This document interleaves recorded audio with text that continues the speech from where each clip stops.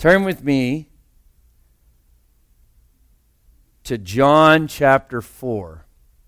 And we're going to continue our series through the book of John. Today, I want to preach two words.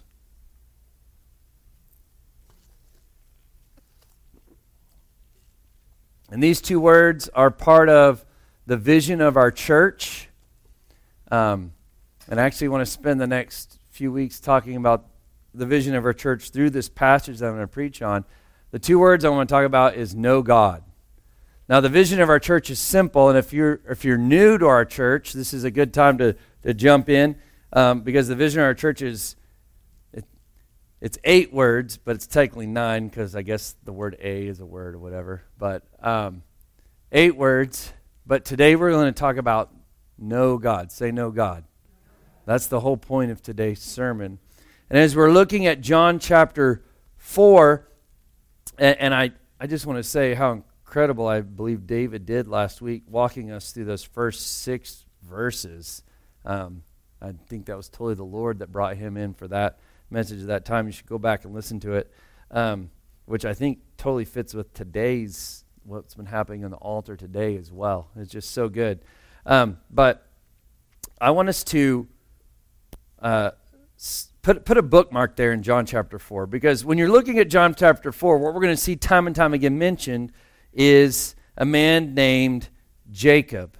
And although he's not referenced directly, I do want to take time to talk about Jacob, because he is important. You can flip over to Genesis chapter 32. And while you're there, I want to talk to you for just a second about who Jacob is. All right, so if this church thing is new to you, no worries. All right, I got you covered, because we're learning about the entire Bible through the book of John. A while back, we talked about a man named Abraham.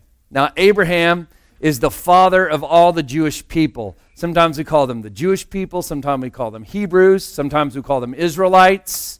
They're all referring to the same group of people, just in different aspects. So the father of all of them is this man named Abraham, who God told Abraham, he said, get up, move to a different place that you've never been before. I'll show you where to go, and I'm going to make you the father of many nations. One problem, he didn't have any kids. And so through a miracle, he ends up having one son named Isaac. So there's Abraham and Isaac. And Isaac, he had 2 sons. He had twin sons, and those twins were named Jacob and Esau. So Jacob is the grandson of Abraham, and it's who all the Jewish people will go through. Now, Jacob, he has a name, and his name means trickster. How many know all names have a meaning, right? I remember once I was teaching a Sunday school class, and we were talking about name meanings. Because in the Bible, especially, a name will have a meaning that is more than just the meaning. Like, it's got a lot that goes with it. So we're like, it'd be cool to tell all these. We were teaching this 4th and 5th grade Sunday class, and we were like, it'd be cool to tell all the kids what their names mean. And we had this baby book that you could flip through. This is before we had smartphones, right? So we had a book, and we had to flip through it. And it'd be cool to tell all the kids what their names mean, right? And so that's what we did for the Sunday school class. We were going through telling the kids all the things their names mean. And while we were in the class, I had to run out to get something from the car. So I ran out to the car, and when I came back in, and while I was gone, the other teacher was just going through all the kids' names and whatever. When I came back in, there was this little kid in the corner just sobbing. And I was like, what is wrong with Brendan? That was the kid's name. Well, not Brennan. It's important. Brendan. Brendan. What's wrong with Brendan? And the other teacher just looked down at the book and then looked up at me kind of apologetically. And then one of the other kids somewhat kindly said, his name means stinky hair. Like, why did you tell him that? That's the kind of thing. Oh, what's your name? Brendan? Okay. Oh, your name means courageous. I mean, that's totally the time where you lie in church. It's appropriate. Anyway, he cried and cried and cried. Poor Brendan, forever scarred by his Sunday school class. Jacob, though, it means trickster. And can I tell you, Jacob was a trickster. In fact, when he was born second, but it's told that when he was born, he was actually hanging on to the heel of his older brother. Like, I'm going to take what's yours. In chapter 27, we see that in chapter 25 of Genesis, you don't have to go there, we find that he tricks his brother into selling him his birthright. Like everything his older brother would inherit it, because older brothers inherited more stuff back then, as they still should. I'm just kidding. For those who don't know, I'm the oldest child. The older brother would inherit more things. And so one day the older brother comes, his name's Esau, he comes in, he's starving. And Jacob says, you know what? I'll give you a bowl of soup, but it's going to cost you your inheritance. It's going to cost you your birthright. And Esau's like, what good is it if I'm dead? So he trades. Esau despises his inheritance for a bowl of soup. Then later, whenever it comes time for Isaac, that's Jacob's dad, to do the legal blessing of the inheritance on his son, Esau, because Esau was the oldest, he came to bless Esau and give him his inheritance, even though he'd already traded away.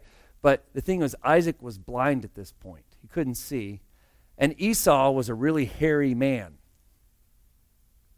And so what Jacob did was he covered himself in hair and went to his father and pretended to be his brother and tricked his father into giving him and blessing him with the inheritance, with the birthright. He was a trickster. You might call that even a liar. But he also got tricked. One time he got tricked into marrying the wrong woman. That'd be interesting. He thought he was marrying Rachel, and one of the most astounding verses in the Bible, it says he had gone through the wedding and got to the tent, and it says, and behold, the next morning it says, behold, it was Leah. You're not Rachel. Then he and his father-in-law mutually trick each other through a business deal. They're trying to both trick one another. That has to do with a bunch of goats and sheep. And so Jacob tricks his father-in-law by breeding the sheep a certain way so he can pull one over on his father-in-law. It causes problems. When you trick people all the time, it causes problems. It causes problems with his father-in-law. It causes problems with his brother, his older brother. In fact, he's afraid his older brother's trying to murder him. He finds out his oldest brother's waiting for him. That sounds nice. Oh, my older brother's waiting for me with 400 men. Oh, that's something different altogether. This is Jacob. This is the trickster. And how many know God only blesses good people? No? You're right. It's a no. Look in Genesis chapter 32. We're going to start in verse 24. I'm going to read this passage to you. This is the way God deals with this trickster Jacob. But I want you to understand that he's blessing Jacob because of who God is, not because of who Jacob is. Listen to this, because God had made a promise to Abraham and to Isaac and now to Jacob. It says this in Genesis 32, verse 24. And Jacob was left alone, and a man wrestled with him until the breaking of day. That means all night long they wrestled. And when the man saw that he did not prevail against Jacob, he touched his hip socket, and Jacob's hip was put out of joint as he wrestled with him. Then he said, let me go, for the day has broken. And Jacob said, I will not let you go unless you bless me. And he said to him, what is your name? And he said, Jacob. He said, trickster. He said, liar. See, the man already knew his name. Spoiler alert, the man he's wrestling with is God. God already knew his name, but he wanted Jacob to confess who he was. Who are you? Well, I'm a trickster. Okay, I can work with that. You're being honest. Then he said, your name shall no longer be called Jacob or trickster, but Israel. Now, Guys, this is where the nation of Israel today gets its name from this passage right here in the Bible. That's so crazy to me that something that still exists in the world hundreds of miles from here still exists today because of this passage. This is where the name comes from. Now, what does Israel mean? Well, it's what he says right here in the next part. Your name will be Israel, for you have striven with God and with men and have prevailed. Then Jacob asked him, please tell me your name. But he said, why is it that you ask me my name? And there he blessed him. So Jacob called the place Peniel, saying, for I have seen God face to face, and yet my life was delivered or spared. I saw God face to face, and he didn't kill me. Don't we all deserve, isn't God holy and we all deserve death in his sight? Because we are not holy.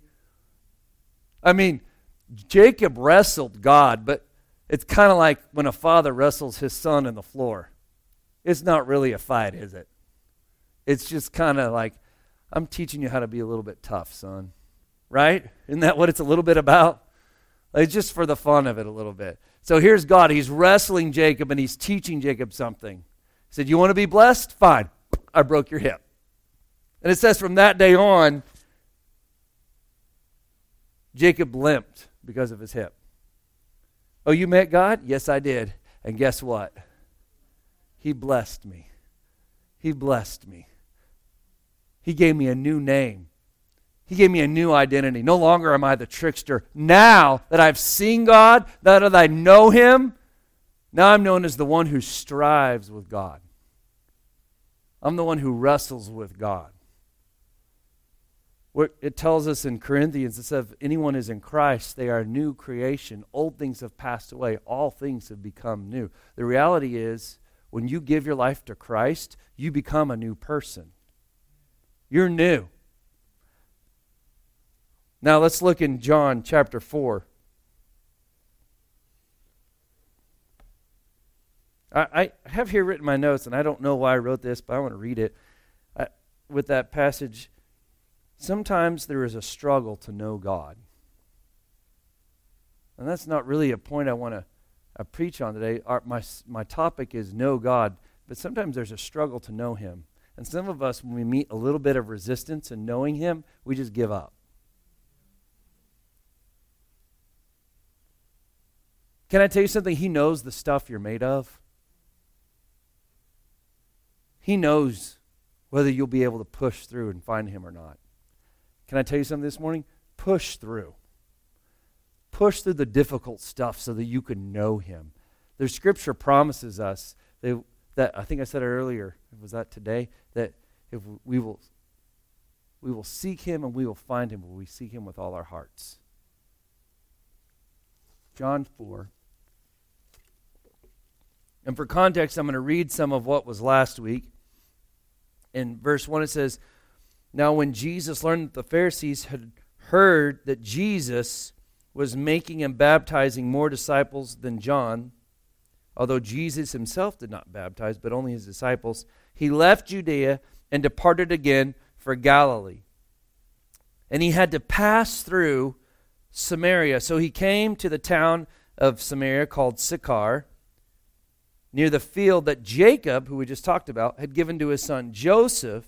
Jacob's well was there, so Jesus, wearied as he was from his journey, was sitting beside the well. It was about the 6th hour. And just so you know, if you have a map in the back of your Bible, you can flip there real quick. Jerusalem was like right about here in the middle of that map, and Jesus is trying to get to Galilee, which is way up here, this region way up here, and he has to travel north from Jerusalem to Galilee. Now there's several ways he could have gone. He could have gone the coastal route, if you look at that map, up the Mediterranean Sea and around to Galilee. He could have gone the Jordan River route, the other side and up and around, and avoid Samaria. And can I tell you, a lot of Jews did this. A lot of Jews avoided Samaria because Samaria was a race of people that the Jews detested and hated. Some of you have heard the story of the Good Samaritan, or maybe you just heard the phrase Good Samaritan. And what was astounding about that parable of the Good Samaritan is a man gets beat up and hurt, and all these good Jews, they come by the man, and you'd think they would help the man, but they don't. They ignore him. The only person that's willing to help the beat-up man is the Samaritan. And the reason that was shocking when Jesus said that is because Jews hated Samaritans. So why would a Samaritan help a beat-up Jew? Samaritans were considered half-Jews. And so the Jewish people would, if they were very devout, would walk all the way around to avoid Samaria to get to Galilee. Because if they walked through Samaria, they'd be unclean. They hated these people. Now I'm going to ask you a quick trick question that hopefully next week when I ask, you'll get it right. What is the purpose of this story that we're about to read? What is the purpose of this story in John chapter 4? It's a trick question, so everyone's staying quiet. Here's the answer. It's found in John chapter 20, verse 31. John wrote the purpose for all these stories. In fact, he said, there's more stuff that could even ever fit in a book about Jesus. Like, I couldn't write everything. So he had to just pick and choose which stories to write about.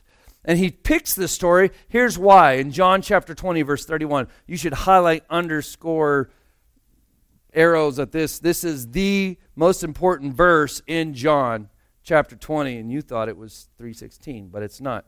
John 20:31, it says this. But these are written so that you may believe that Jesus is the Christ, the Son of God, and that by believing you may have life in his name.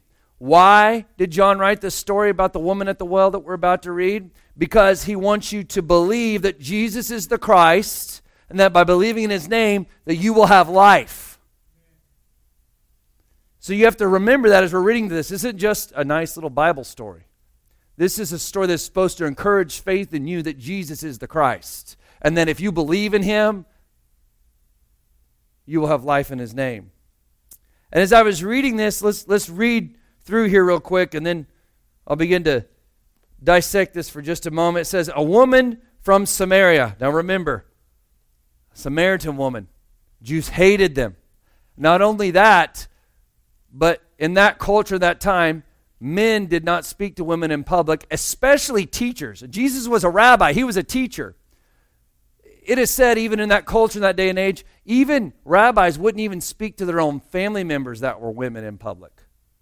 So if you had a sister or a mom or a wife and you were a rabbi, you wouldn't even talk to them in a public setting. It says, a woman from Samaria came to draw water, and Jesus said to her, give me a drink. This is shocking. For his disciples had gone away into the city to buy food. The Samaritan woman said to him, remember, she's in disbelief, how is it that you, a Jew, ask for a drink from me, a woman of Samaria? For the Jews had no dealings with Samaritans. Verse 10, Jesus answered her, if you knew the gift of God, and who it is that is saying to you, give me a drink, you would have asked him, and he would have given you living water. The woman said to him, sir, you have nothing to draw water with, and the well is deep. Where do you get that living water? Are you greater than our father Jacob? He gave us the well and drank from it himself, as did his sons and livestock. And Jesus said to her, everyone who drinks from this water will be thirsty again, but whoever drinks of the water that I give him will never be thirsty again. The water that I will give him will become in him a spring of water welling up to eternal life.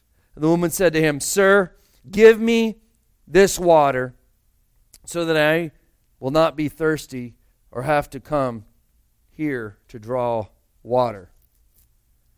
As I read this story, it's interesting because John said, I picked specific stories to teach you about Christ.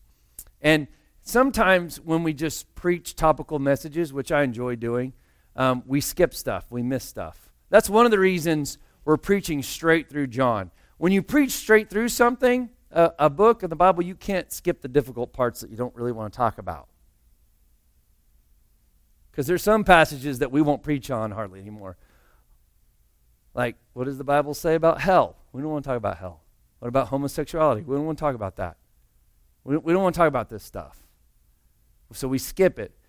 But when we preach straight through a passage, we have to see exactly what the Word of God says, whether we like it or not. And can I tell you, as a minister of the gospel, there's some things in this book that I don't like.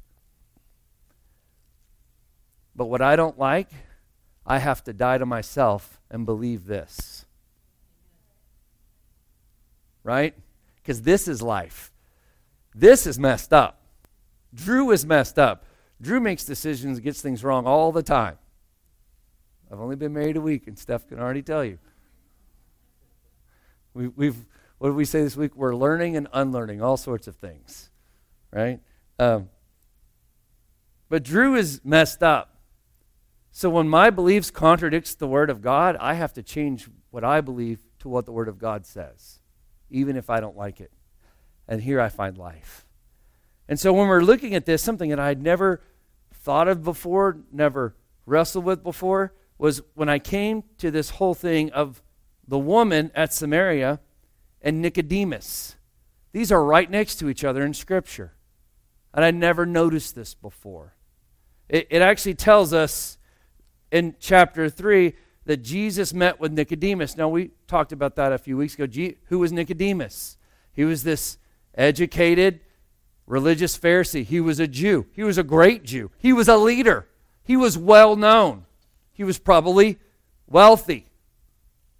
And he comes to Jesus by night, and he says, "Who are you?" He's investigating Jesus.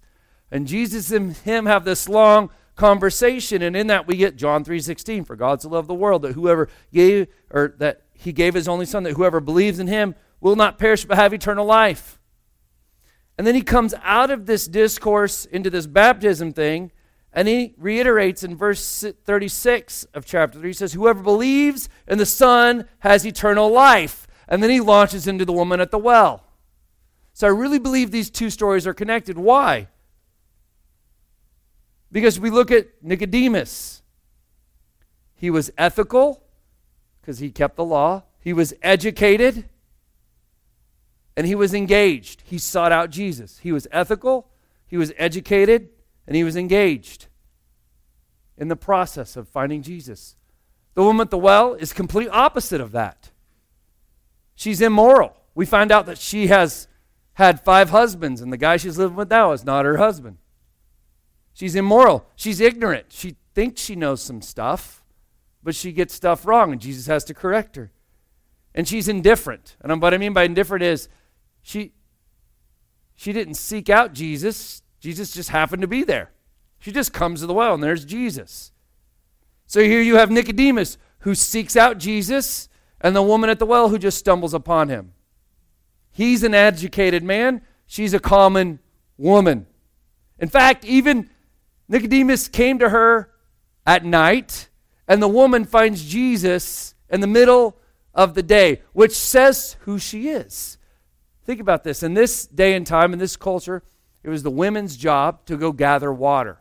And they would usually do it in the evening or maybe of the morning when it was cool. And they would go together. Why? Because there's safety in numbers. It was like a social thing, kind of like the way today girls go to the bathroom together. It was the same thing then, but it was like, you want to go get some water? Yeah, let's go get our water. Because we had to have it for the next day. So when in the cool of the evening, they would gather their stuff and they would go and gather water. But for some reason, this woman is coming alone in the heat of the day. Why? To avoid others? Because she's an outcast? Because everyone's looking down on her? Absolutely. Ladies and gentlemen, in every way, she's opposite of Nicodemus. In every way. Where he was popular and well known, She was an outcast that everyone pushed aside. So she comes to the well in the middle of the day. And I believe John wrote it this way on purpose. He put these stories next to each other on purpose. And what does this tell us about Jesus? He's not partial. It doesn't matter if you're the most well-known man of the community or the most broken woman. He has time for you. Doesn't matter if you come to him in the middle of the night or in the heat of the day, he's going to find you. He's going to engage with you. Jesus shows no partiality. He doesn't care your status. And this morning, I'll say that to you. Doesn't matter where you come from. Doesn't matter if this is your first Sunday in church or you've been coming to church your entire life. Jesus is here for you today.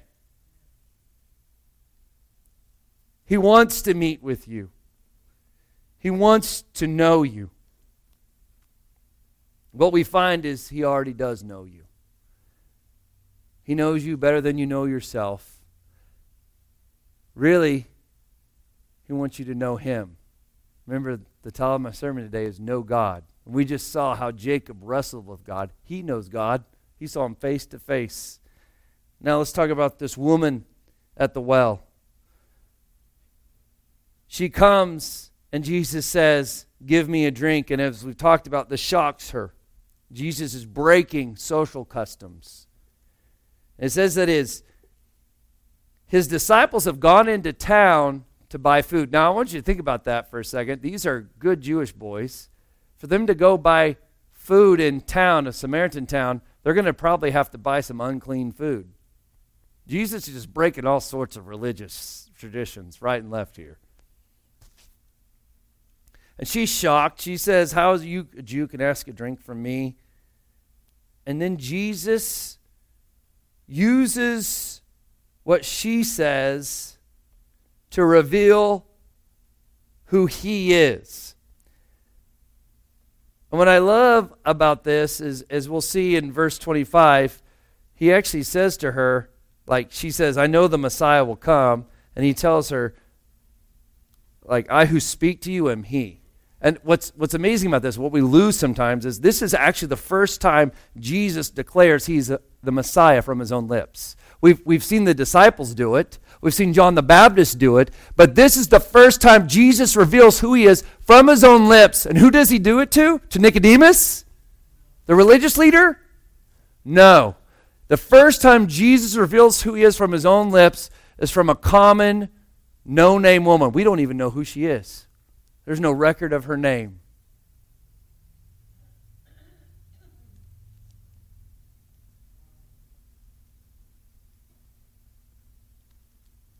What I love about this is Jesus actively engaged in evangelism. We've been talking a lot lately as a church about going on mission, telling people about Jesus. Jesus also went on mission. Even when he was resting. Remember David's servant last week? What was Jesus doing? He was resting.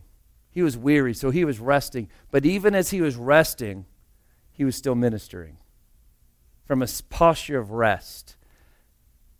And he uses something she can relate to, water.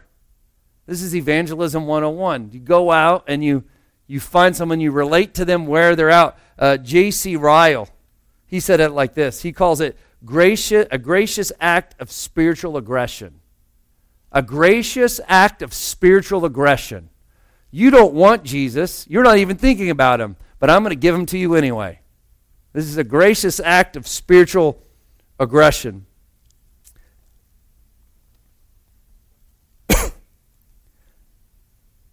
Jesus answered her, if you knew the gift of God, I want you to underline that in your Bible.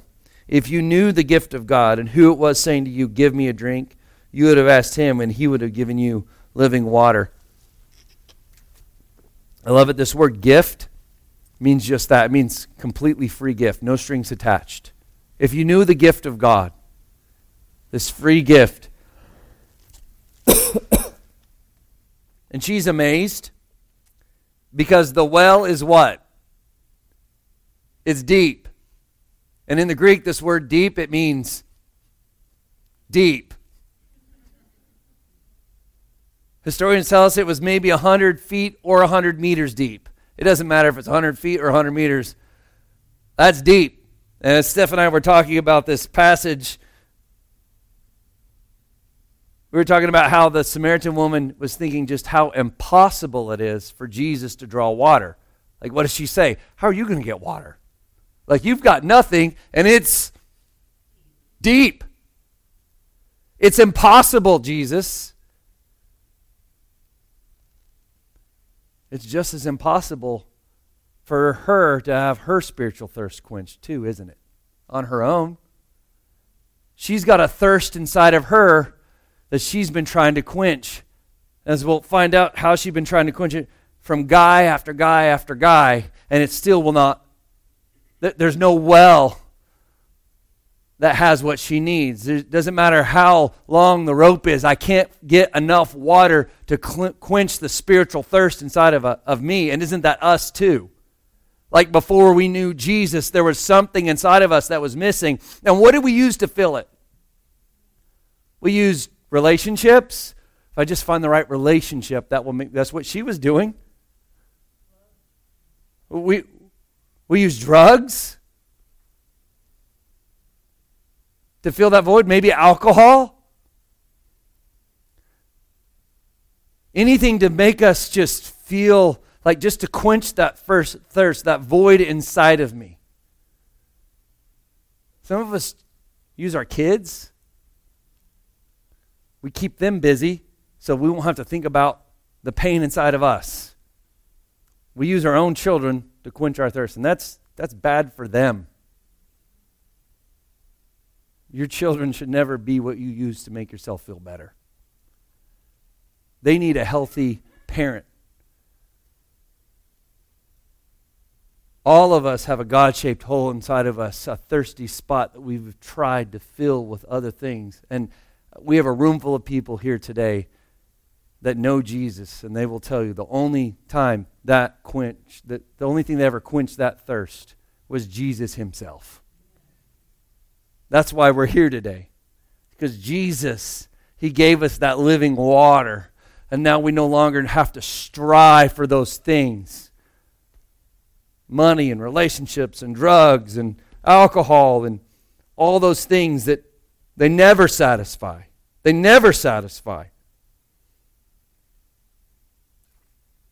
Jesus tells her plainly, everyone who drinks from this water will be thirsty again. And you know that's true. In your life before Christ, you know. And some of you this morning, if you don't know Christ, you're feeling it now. You know that thirst is never quenched. He says, the water I give him, it says, the water I give him will become in him a spring of water welling up to eternal life. And I've always that word welling up is like it just kind of wells up, right? So I looked it up in the Greek. It does mean something different than just welling up. It actually means leaping up. Like, you ever seen water that's just we went to Yellowstone, right? And there was a geyser, and that water was leaping up. It was gushing out. I think of Will, he loves this imagery of just water just exploding out of your chest. That's what it is. It's water welling up out of you. It's not just kind of seeping out or whatever. It's water that wells up out of you. And this woman understands. She says, I need this. And this is language that's actually used in the Old Testament. Can I give you a couple scriptures real quick? And don't turn there for the sake of time. But in Jeremiah chapter 2, it says this, for my people have committed two evils. They have forsaken me, the fountain of living waters. And they have made cisterns or jars for themselves, but they're broken jars that can hold no water. He says, I'm the fountain, I'm the living water, and you have this jar, and you think it's great, but it's broken. Last night we were bringing some sodas into the house, and when I opened the tailgate, they just all fell on the ground and just exploded everywhere. And so I held one of the half-empty cans up, and it's like, Addie, do you want a drink? She was like, no. No. Why? It's broken. It's not right. In chapter 17 it says, O Lord, the hope of Israel, all who forsake you shall be put to shame. Those who turn away from you shall be written in the earth, for they have forsaken the Lord, the fountain of living water. In Psalms 36 it says, For with you, it's talking about the Lord, is the fountain of life. In Isaiah chapter 12, it says, with joy you will draw water from the wells of salvation. 55, it says, come, everyone who thirsts, come to the waters. This is language that we see in the Old Testament again and again about the Lord, that he is the fountain of living water. How many have ever just been really thirsty? Like really, really thirsty. How many have ever been hungry? Like really, really, how many are hungry right now? How many have ever been on a fast and you just couldn't wait for that fast to end? And you're like, Lord, I know I'm supposed to be fasting to find you, but I'd really just like to find a cheeseburger right now. Like when you're really thirsty and you're really hungry, all you care about is that thing. In fact, some of you are struggling to listen to my message because you're so hungry. All you're thinking about is the chips and salsa that wait for you at the restaurant just a few moments from now.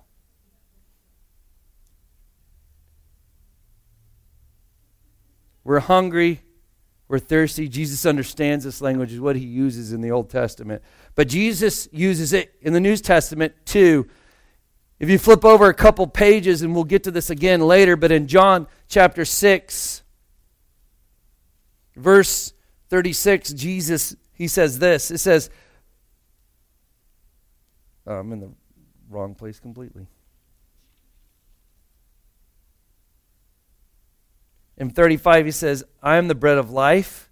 Whoever comes to me shall not hunger, and whoever believes in me shall never thirst. If you flip over to John chapter 7, verse 37, this is Jesus talking. He says, on the last day of the feast, the great day, so this is an important day, Jesus stands up and cries out. So there's all these people at this feast. It's an important day. Jesus stands up and he cries out, if anyone thirsts. I'm sure there's people like, well, I'm thirsty. Let him come to me and drink. Whoever believes in me, as the scripture has said, out of his heart will flow rivers of living water. Worship team, will you join me up here today?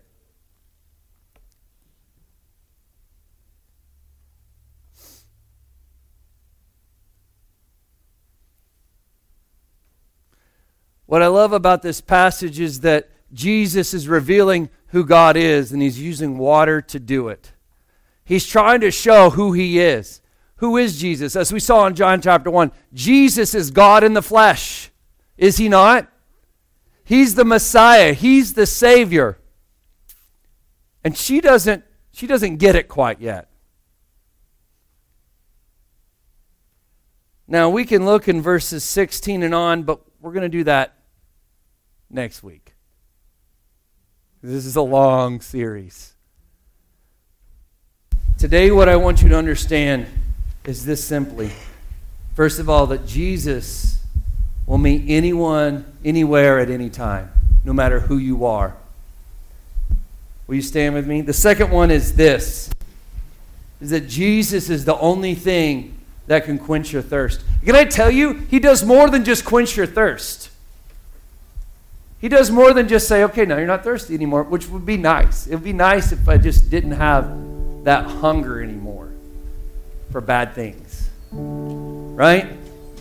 Because we know when we're craving things that are harmful, things that are not right.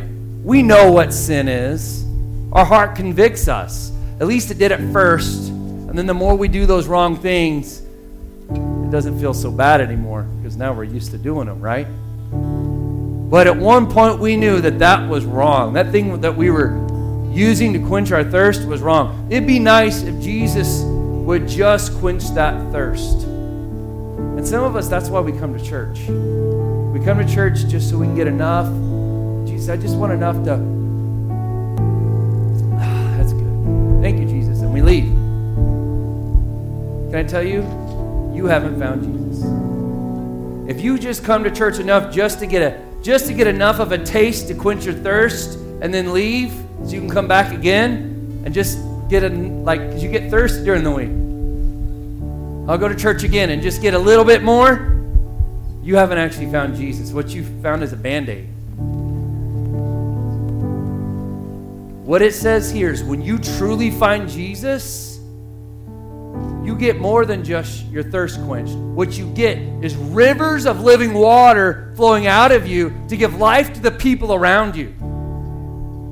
See, here's the thing. When I leave this building and other people encounter me, they're encountering someone who has life to give them. They're experiencing peace. So my home is filled with peace. Why? Not because Drew's great, but because Jesus is great, and rivers of living water are coming forth from me in my home. It means we never have problems. Sometimes we do, but it's not the default state of our home. Our home is a home of peace because Jesus is coming out of us, rivers of living water. When I go to the store and I encounter people in the store, there's rivers of living water coming out of me to give life to those around me.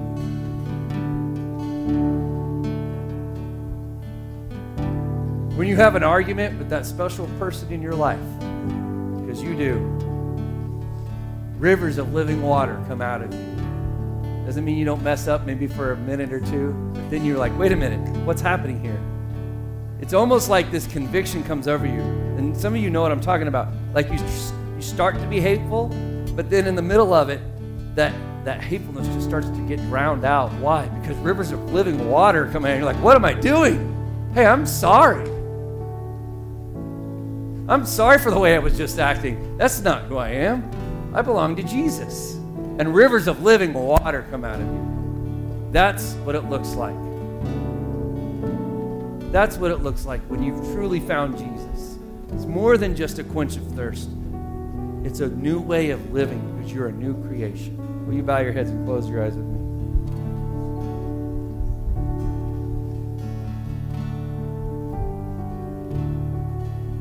Father, we come before you this morning, humble people. Lord, in this room, we have all sorts of people. Lord, in this room, we have people that have tasted and seen that the Lord is good, and they now have rivers of living water flowing from them. God, and we're thankful for the change that can only happen through Jesus Christ.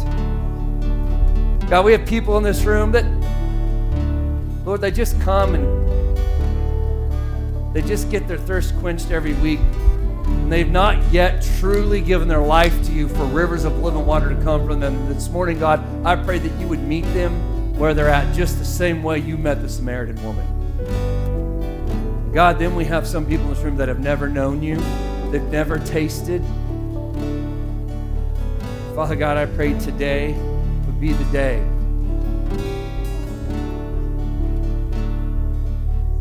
Ladies and gentlemen, there was one other time Jesus asked for a drink in the Bible, according to John. Once was right here to the woman at the well. The other time was when Jesus was hanging on a cross.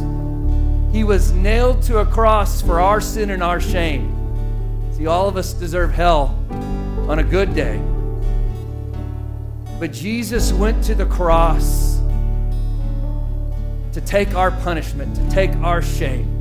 And he was punished. He who never did any sin, he was made to be sin so that we could be made clean and righteous. And while he was hanging there on the cross, he said, I thirst. It's the only other time he asked for a drink. I thirst. And he was able to get just enough of a drink so he could cry out, it is finished. I have done the work. I have paid for their sin. And then he died.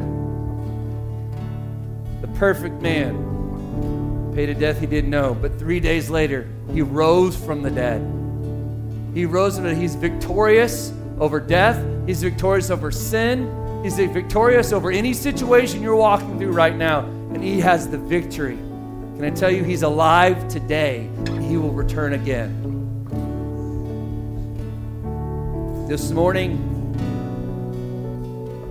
if you need Jesus, these altars are open. You need to meet him. You don't need to meet me. You need to meet him. Let him do what he needs to do. You in your heart. Let's just take a moment to be still before the Lord, and if anyone needs to come, these altars are open.